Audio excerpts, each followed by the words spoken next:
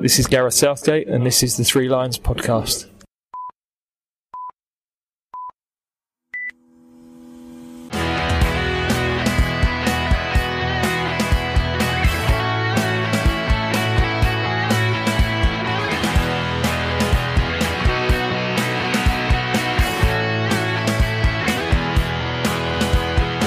Hello and welcome to episode 33 of the Three Lions podcast. My name is Russell Osborne.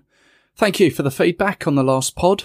The Block 109 bit seemed to resonate with many, and I think with the Wembley game just gone, I was able to hear that section trying to generate some noise, but we all know it is a hard venue to crack, as it were. Leicester was alright, I thought. Helped being in the area that was making a noise behind the goal. I thought it was on par with Ellen Road, to be honest, but we're always going to struggle when there isn't much at stake, points-wise. But I must take my hat off to the 21, or was it 22, I may have miscounted, Swiss fans. I did hear hop Swiss from the opposite end at least once. Now the World Cup is officially in the past. 2 senior fixtures in the bag, Spain in the Nations League and of course Switzerland in that friendly. We'll take a look at those in much more detail with Davey Naylor from the website englandstats.com in a moment. And the Lionesses have also been in action, as have many of the younger age groups.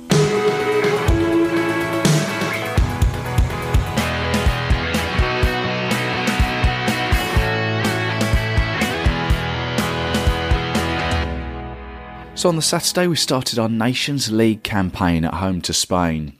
Of course, we went into it as World Cup semi-finalists, but we also went into it on the back of 2 defeats. As I said in the last podcast, with only 3 teams in this group, it was important to get off to a good start, which to be fair we did. The team to start was Pickford, Shaw, Maguire, Stones, Gomez, Trippier, Henderson, Lingard, Rashford, Ali and Kane. I think the thing that caught me by surprise was Gomez took the place of Walker. As I say, great start. Opening goal from Rashford after 11 minutes after a great cross from Shaw. But 2 minutes later, Shaw dived in and was easily passed for Saul to equalise. Classic case of not keeping concentration after scoring. You see it week in, week out at any level. Teams concede in this manner. Frustrating. Spain then took the lead, capitalising on our poor defending from a free kick. And the second half started and saw Luke Shaw stretched off after that accidental collision with Dani Carvajal. For a while after that, we struggled to get back into our rhythm. Marcus Rashford had some great opportunities, but his teammate David De Gea kept him at bay. Now I think the difference between this and previous friendlies, and credit to the Nations League, was that the last 5 minutes, saw us push him for that equaliser and try and get a point, which we almost thought we had. Danny Welbeck touching home after De Gea had dropped it. It was right in front of the touchline ref, the one with the wand, who didn't signal a thing. What is the point of those guys? I have to ask myself, what is the point of them? That meant that Spain played Croatia on the same night we play Switzerland. And then they went 6 points clear with a thumping 6-0 win. It means our next 2 games away could leave us scrapping, and Croatia in November might be a dead rubber. But let's not think about that just yet. I saw a tweet from our friend CJ Joyner, who mentioned that the game was in fact our first competitive home defeat in 11 years, since we lost to Croatia in 2007. Food for thought, that. Now, englandfootball.org referred to the game, rash refereeing spoils heroes' homecoming.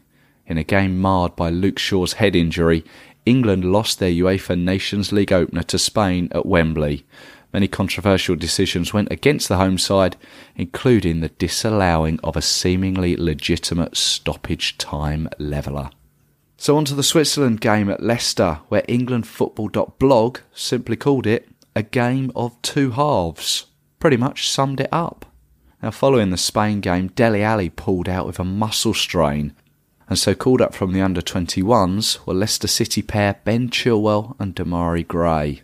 Now the team on that night, Butland in goal, Alexander-Arnold, Rose, Walker, Tarkowski, Maguire, Loftus-Cheek, Dyer, Welbeck, Rashford and Delph. Fair few changes. As I mentioned at the top of the show, I thought it was a decent atmosphere. 30,000 tightly packed in. And there's always going to be regional differences, but I think taking England on the road is still a good thing.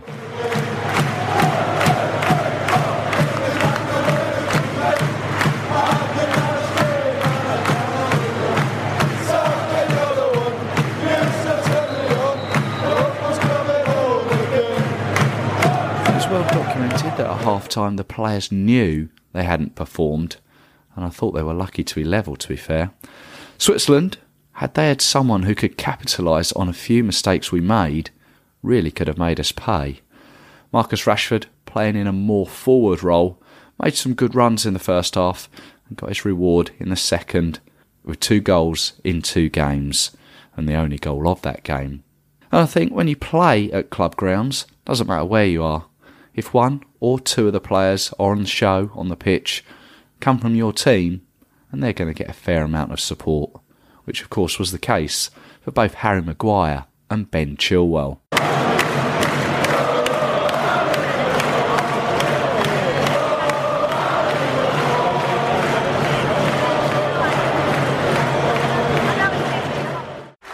His replacement will be number 14, Ben Chilwell.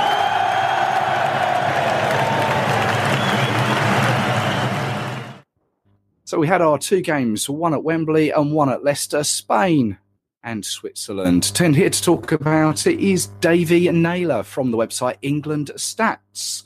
Davey. Hello, Russell. How are you? Not too bad, thank you. Yourself? Very good. Thank you very much. Thanks for coming on. Thanks for joining us. Very welcome. Very welcome. England fan, England website. What did you make of those last 2 games? I think we found out something that we already know, which is England aren't quite as good as Spain, but better than Switzerland. I think that bore itself out over the last those two games. I thought England did okay and well. Some parts. Other parts they weren't so good. They were unlucky. I thought De Gea was immense in the Spanish goal. I thought they were very unlucky against Spain right at the end with that disallowed goal. I didn't think Welbeck had done much wrong there. No, I must admit, from where I was sitting, he looked like De Gea had gone up for the ball, claimed it, but dropped it.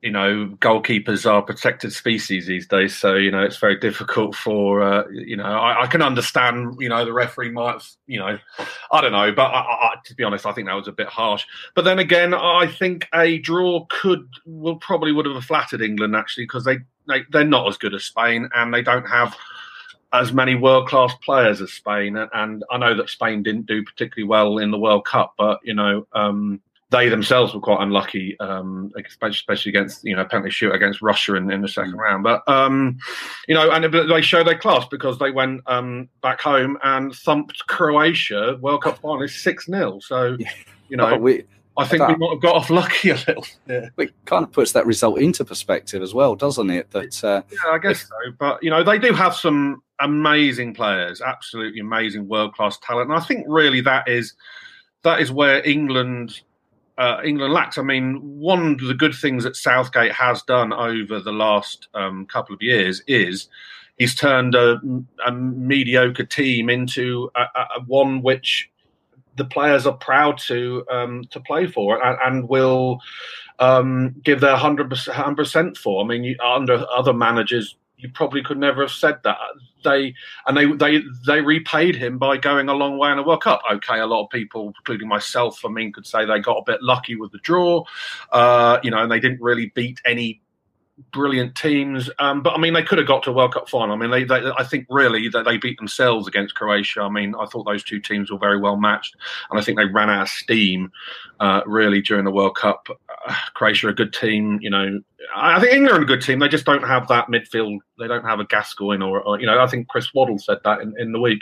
They're lacking that kind of like creative spark. They certainly don't have the players that France have. So if they'd beaten Croatia Gosh, I can't. I mean, it was a lovely dream. It's coming home, but to be honest, we're all really realistic. I mean, they did rather well, and then going back to the last 2 games that they played, Switzerland, Leicester. The first half was a snooze fest, but Rashford scored 2 in a row, and they're as I said at the beginning, they're better. They're, not as good as Spain and better than Switzerland. So I guess it bore itself out. Yeah, I was speaking to a few people at the Switzerland game. They kind of said that first half, it was almost a thank you to some of the players for going to the World Cup and sorry you didn't get as much game time. Some of those players I think were maybe found out. Yeah, I guess so. I mean, there was a few changes from obviously the first game. Obviously, I think he picked his best team he could, obviously, against Spain. The surprise being, well, I don't know about Gomez in place of Walker because, Gomez has done rather well. That was really the only main surprise. And obviously, Luke Shaw coming in, that's not a main surprise. He's done rather well. And we knew about Sterling, he was injured. Putting in, Loftus-Cheek and, Delph and those guys. And then he brings on, the 3 big guns, Kane, Lingard, Trippier, Henderson as well, and Stones in the second half. So, mate, I don't know. I don't know what his thinking was there. I mean, second half was slightly better, but, it's a friendly. And I'm very happy that actually there aren't going to be many of these with this new Nations League, because I used to hate the friendly. It used to be such a pointless exercise. They are a chore at times. But I think the Nations League were almost in danger of it with that result, of it being over before it started, because we could be struggling for that. You're very true. Well, that's the nature of that competition.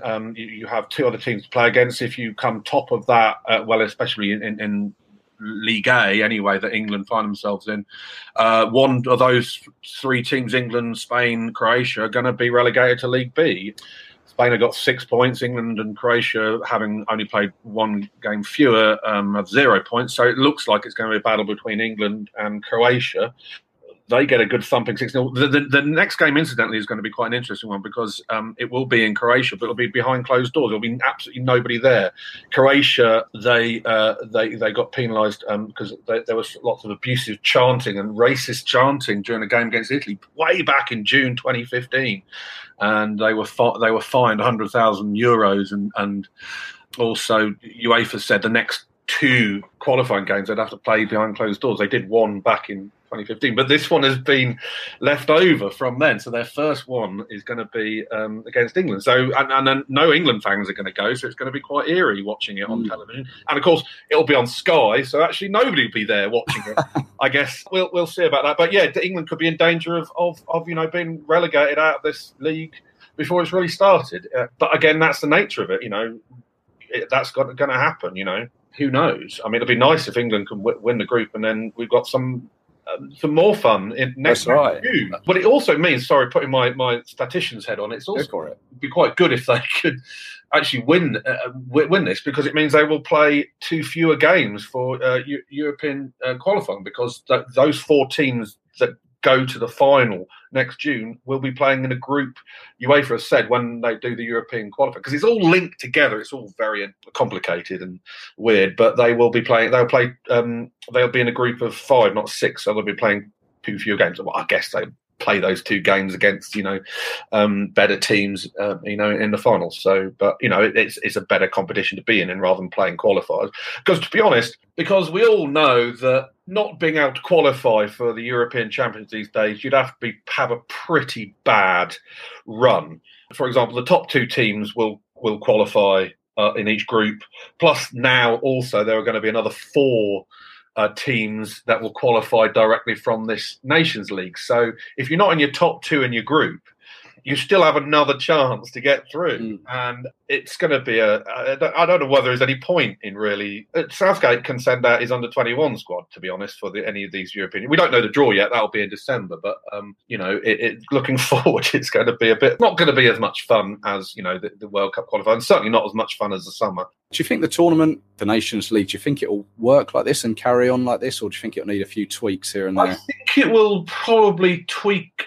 They might fiddle with it a little bit here and there. to be honest, anything's better than playing mindless, pointless friendlies, and they're almost roped into it sometimes as well, because they always have a fixture. FIFA would produce an international calendar of fixtures, and it was almost.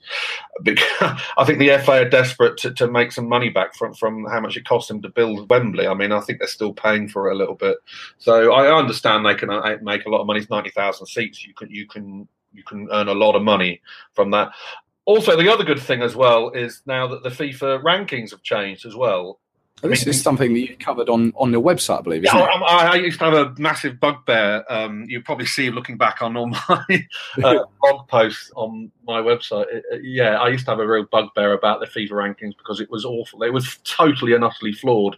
Not only was it was biased towards European and South American teams, but also you could easily distort the figures by not playing any friendly games. Which incidentally is what I think is how Switzerland came about being quite high, wasn't it? Wales did this prior to last European Championship. They didn't play any friendly matches, and therefore their ranking. I mean, they played well as well. That obviously helped, but their ranking. Because the way it worked was you averaged out all your points that you amassed over a 12-month period, and friendlies were rated so much lower than qualifying games, which obviously you have to play.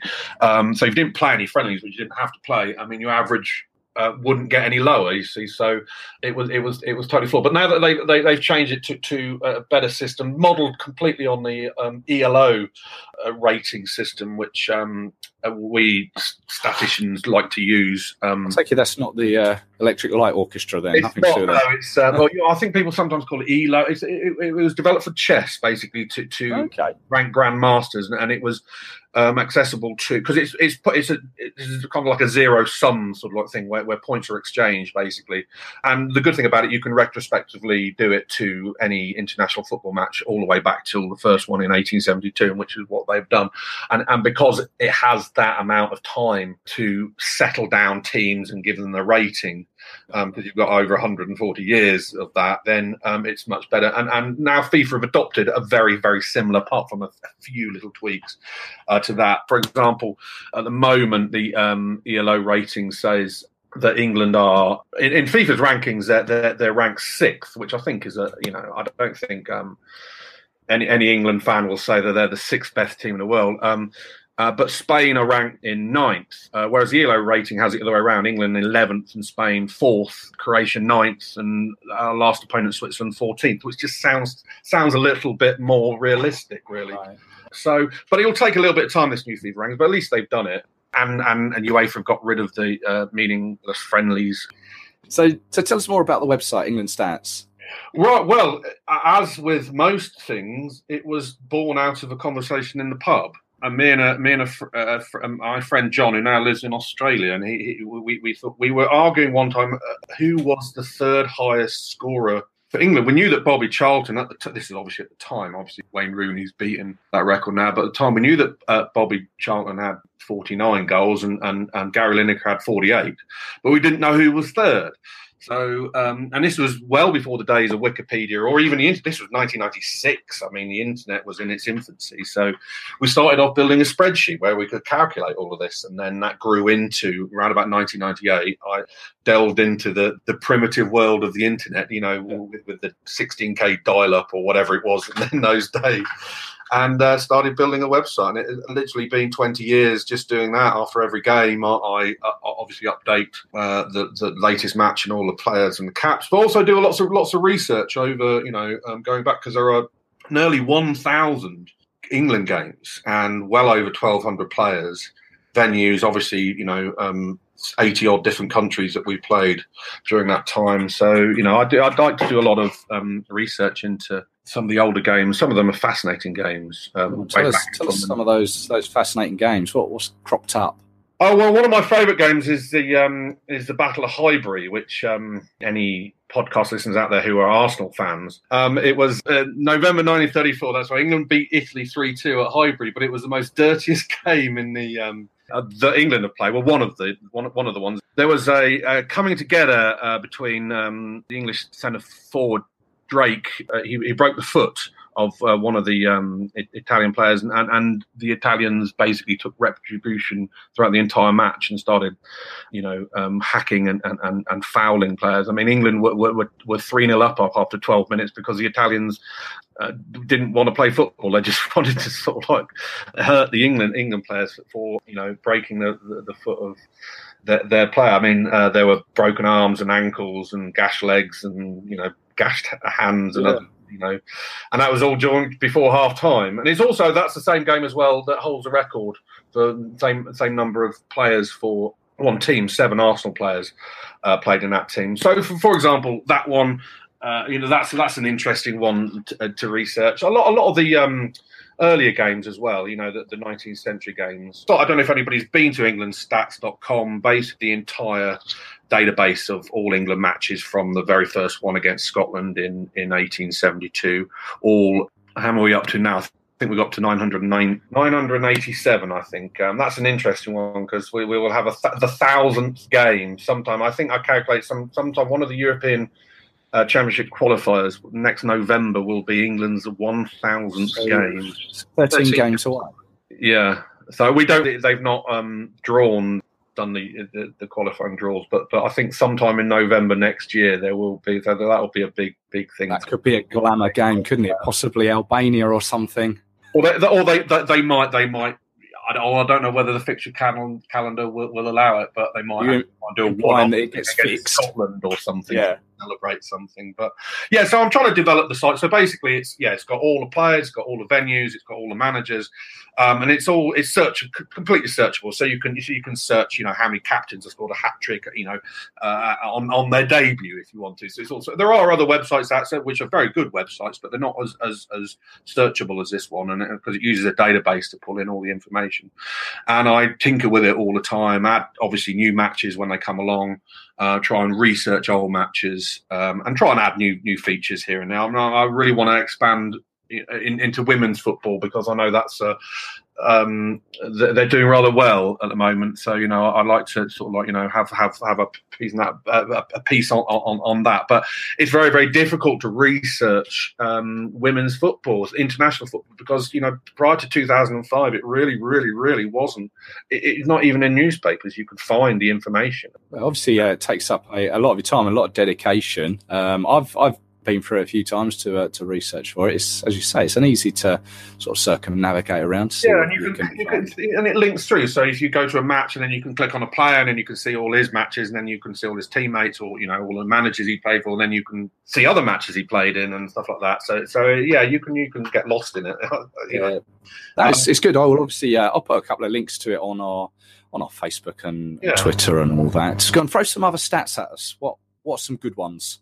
Okay, well, one of my favourite stats is, this is in the form of a question. When was the last time England never made any substitutes in a match? Well, I'll give you a clue. It was part of it wasn't that long ago, but somebody who's involved with the England setup right now played in this match. So in the setup, I mean, I'm assuming then, could we be talking Southgate? Yes, and he had a very crucial thing that when you say crucial, I'm immediately led to his unfortunate incident against Germany in '96. Would it be that? It is that because I find that quite fascinating. So the last time England never made any substitutes, they played with their 11 players, was a Euro '96 semi-final, which included extra time. Well, it was golden goal in those days. Extra time plus penalties, and they never made one substitution in the match. Every single match since then, there's been at least one substitute. Mostly, they tend to sort of do the full 3 or 6. So Ericsson did a whole team at one point. So that's one of my favourite stats. Go on, give us another one. There are only 4 teams, 4 international countries that have a better head-to-head record against England. Some of them are rather easy to. So immediately, I would probably go Germany. No. All right, fair enough. We used to play Germany a lot in the 1930s. In fact, actually, Germany. The first time Germany beat England was in the 1970 World Cup when England were 2-0 up, and then they came back to win 3-2. England, even during the 1966 World Cup, Germany had never beaten England. During the 30s, we played them a lot and beat them quite comfortably. So not Germany, no. Right. Okay. As you say, some might be easy. I mean, could it be a country that maybe is no longer with us? No, they are all. I'll give you a bit of a clue. 2 of them are European and 2 of them are South American. Okay. So yeah, I'd pump for Brazil then. Brazil is one. In fact, they've got a most amazing record against England. There can't be many teams that have got a better head-to-head against Brazil, I would imagine. I don't know, but you're probably very right. No, maybe Argentina, because I know they play them quite a lot. Yeah. Okay, and a European one. I don't know, France. No. Again, back in the 20s and 30s, we had quite a good record against those guys. Go on. Let me know. Okay, well, Italy, we played them quite a lot, and they have a better record. Uruguay, who we've not played for quite a long time. Right. Okay. Last time we played was in the 2014 World Cup, but prior to that, I've only played them once before then in the previous 20 years. But they have we've lost against them 5 times out of 11. Right. And the other one, which is very, very surprising, is Romania, of all people. Rather quite nice to play them now, because they're not exactly that hot at the moment. But most of those times were actually competitive matches. In fact, we played them 11 times, and only 4 of those were friendlies. The rest were either World Cup qualifying or World Cup finals. And we have a very bad record against Romania. All the other teams we've played, a few we've only played once, and we've drawn against. Saudi Arabia is one. We have a 50-50 record with Saudi Arabia. I had the pleasure of going to a 0-0 against Saudi Arabia a long time ago. Wonderful 0-0. Yes, I remember that. Yes, I tried to find some statistics about that, but it's a very unresearchable match, because it was pretty boring. I've erased that one from my mind. Davey, I think we could chat for ages more. Thank you for that. Remind us of the website address again. Sure, englandstats.com. All one word, englandstats.com. And you're on Twitter as well, aren't you? Yeah, it's just at England Stats. It's an international England database since 1872. Great stuff. Davey, thank you very much for that. And let's speak again. Yeah, okay. Thanks, mate.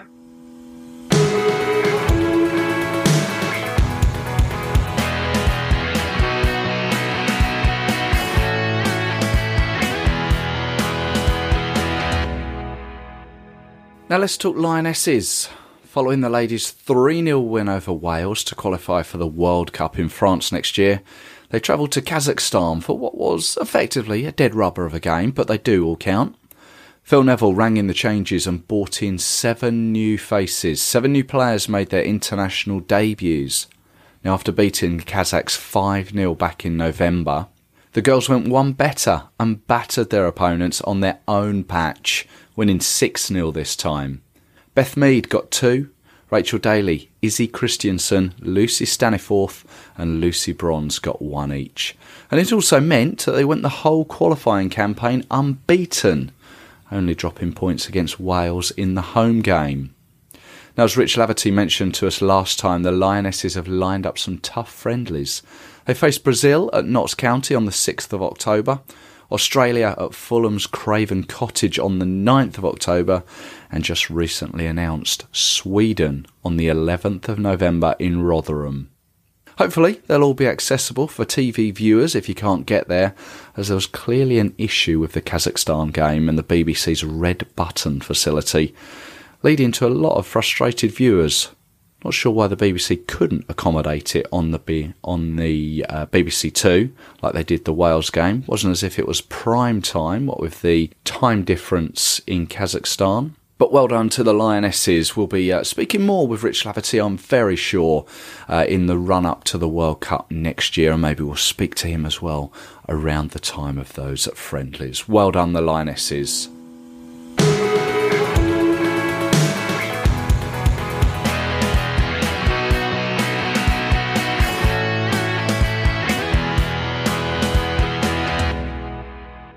So So the under-21s were also in action in their European Championship qualifiers. They were at home to Holland on the 6th and then away to Latvia on the 11th. Now, before those games kicked off, they were 4 points ahead of the Dutch and top of Group 4. The game against the Netherlands was played at Norwich's Carrow Road, and a good friend of mine, Mark Kirkpatrick, was there to see it. Mark. Hi, Russell. How are you? Not too bad. Yourself? Yeah, I'm very well, thank you. Good to speak to you, because we didn't meet each other at the Spain game, did we? No, we didn't. No, other commitments. You had your football fix for the under-21s. Yes, that's correct. Yeah, I'm trying to think. I don't think we've ever really had someone be at an under-21s game to tell us how it was. Well, the crowd was a good crowd of about 16,500, about 200 Dutch supporters in the stadium. I was surprised at how many the Dutch fans were there. Yeah. I would imagine somewhere in the region of 200 were there. Was it segregated? No. Well, it was to a certain extent, but, obviously I think there may well have been a few Dutch fans in with the England fans, but there was a very small area of the ground of the orange, was it? Yeah, of the south stand in the towards the corner flag that was mainly all orange, like you said. But very bad weather, heavy showers throughout the game, which made the pitch a little bit skiddy. But we had a very good game. That's just typical Norwich weather, isn't it? Yeah, that's correct, mate. Yeah, yeah, East Anglian weather. Yeah. It was a very entertaining game. Both teams would have been disappointed to probably lose in the end, but the Dutch sort of started stronger in the first half. England came into it towards the end. Madison, the ex-Norwich player, was a bit hit and miss. Did he get a good reception coming back to Norwich? Yes, very good reception. Everybody stood and applauded. So, I think he was very happy. What I can read in the press over the last few days, he's very pleased of the reception that he was getting. Oh, that's good. That's good to hear. Who else was in the team? Well, we had 4 other debutants: Henderson in goal, Konsa, and the Crystal Palace right back. So they slotted in quite easily. Really, we didn't really get too many chances until sort of towards the last quarter of the match when we. Davis, Solanke and Abrahams came on. Damari Gray hit the post and crossbar on the 83rd minute. All right. They had a goal disallowed in the first half from offside. We were far the better side towards the end of the game, but they had, like I say, possibly about 50-50 possession-wise and would have been disappointed to go away with the loss in the end. So we are sort of justified being top of that group, are we, at the moment, from what you saw? Oh yeah, from what I see, they had the far better coherent team in the first half. They were far better. They gelled far better than what we did. Obviously, with the debutants that we had, we did change the system from sort of 5 at the back to 4 at the back. It seemed to cause them far more trouble, going forward. Calvert-Lewin was very, very active, and we probably shaded on chances, but they were very dangerous in attack. Their right back was very, very physical. All the team were. It wasn't until Abraham came on that we had any player that was sort of the same in physique. They were very, very, very tall. Maybe something in the water that they drink. Amstel, I think, isn't it? Yeah, I think so. Yeah. I would say it's good to see Tammy Abraham, Dominic Solanke, players that have either played for the senior team or certainly been around the senior team. Do you reckon they can make that step up more on a regular basis? Was anyone there that you thought, he can make the step up? Yeah, I think so. With Solanke looked good. Certainly the partnership between Solanke and Abraham looked very promising for the 15 or so minutes that they were on the pitch. Created more of a threat than just Madison and Calvert-Lewin did in the time that they were on. And when also Tom Davis came on, he gave it a little bit more drive in the midfield area. There was 1 or 2 players that I was disappointed with. Lewis Cook seemed to play the ball more sideways than than anything. And he did get caught in possession several times, but on the whole, it was a very entertaining game. Henderson played well in goal, made two good saves. Obviously, few people in Norwich would have been disappointed not to see Angus Gunn there again, but they gave Henderson, his debut, and he coped very very well with it. There was flashes of players that possibly in the next sort of few years will be coming forcing their way forward. But I thought, on the whole, Solanke, Abraham, Calvert-Lewin, and also the Ben Chilwell played well. Obviously, the Leicester player, the Tottenham player Josh Owono, he played well. He came off in the second half. He was putting himself about a bit. Like I said, on the whole, they would have all been. Both teams would have been disappointed, to lose the game on the whole. Right. Oh, that's good, Tim. What did you pay for a ticket there? That was just £10. It was very good entertainment. I think it might have been £5 for children. Towards at the end of the game, there was that connectivity with the supporters in that were left in the stadium. Several left, obviously, because of the bad weather towards the end. But it was nice to see that. I believe it was either Solanke or Abraham came over and gave one of their shirts to. I think it was Solanke actually gave his shirt to a young member in the crowd. So there's that connectivity that obviously we've been talking about on from the full senior team to to the members of the public. Wow, it sounds like a good night all round, despite the. As you say, the lack of goals. So the under-21s, I was just looking at the fixtures, actually. We've got Latvia away, Andorra and Scotland, it looks like. Yeah, that's correct. Yeah, towards, I believe on the 11th October, we play Andorra. And then obviously we play Scotland about 4 days later. So, I think if we get possibly 4 points out of that, we may well be safe. Certainly 5 will obviously take us through with where the situation is in the table at the moment with most of the teams only got 3 games to go. And where are the Euros next year, is it? I believe it's in Italy, I think. I'm not 100% sure. I think I read somewhere that was Italy, but obviously I'll dig it out. Don't worry, mate. Yeah. All right. Well, no, thank you very much for joining us, Mark, and for giving us the lowdown on what it's like to see the under-21s. And hey, 16,500 people there is a great turnout, isn't it? Cool. All right. Well, Mark, thank you very much. We'll speak again. Yeah. Bye-bye. Now, that game against Latvia ended 2-1 in England's favour, despite going a goal behind. Tammy Abraham and Mason Mount on his debut got the goals, which meant that the boys are currently 1 point off qualification to Italy next year. We'll keep an eye on that one as the results of the fixtures come through on that. Now, other results from the youngsters' games included the under-20s had a double header around the same time as the seniors and the under-21s. Paul Simpson's boys took on Switzerland, winning 2-0, goals from George Hurst and Elliot Embleton. Then they took on Holland, but lost out 3-1 there, despite going a goal up from Arsenal's Eddie Nketiah. The under-19s, they also faced Holland at St George's Park, coming away with a 4-1 win. Then they made it a Lowlands double by beating Belgium with goals from Callum Hudson-Odoi and Stephen Walker. Now these boys start their under-19 Euro qualifiers in November. And finally, the under-18s beat France 2-1 to win a 4-team tournament.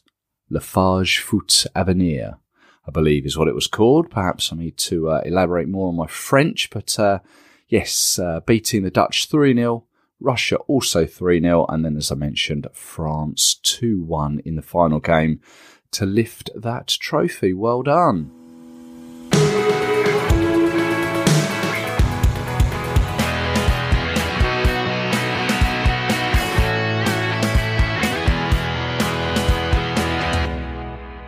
That'll be that then. I think we've covered most things. I hope you've enjoyed it. Thank you for joining us. Thank you to Davey Naylor from englandstats.com, and you can find them on Twitter at englandstats. And also to Mark Kirkpatrick for the Under-21s chat. Now we're on iTunes, Spotify, SoundCloud, and you can find it all at www.threelionspodcast.com. All the usual stuff, like, subscribe, all the usual places. We're also on Twitter too, at 3 Lions Podcast, and search the same on Facebook. Feel free to join in the chat there. I'll be back again before we travel to Croatia and Spain. So tell your friends, and I'll catch up with you again soon. Cheers.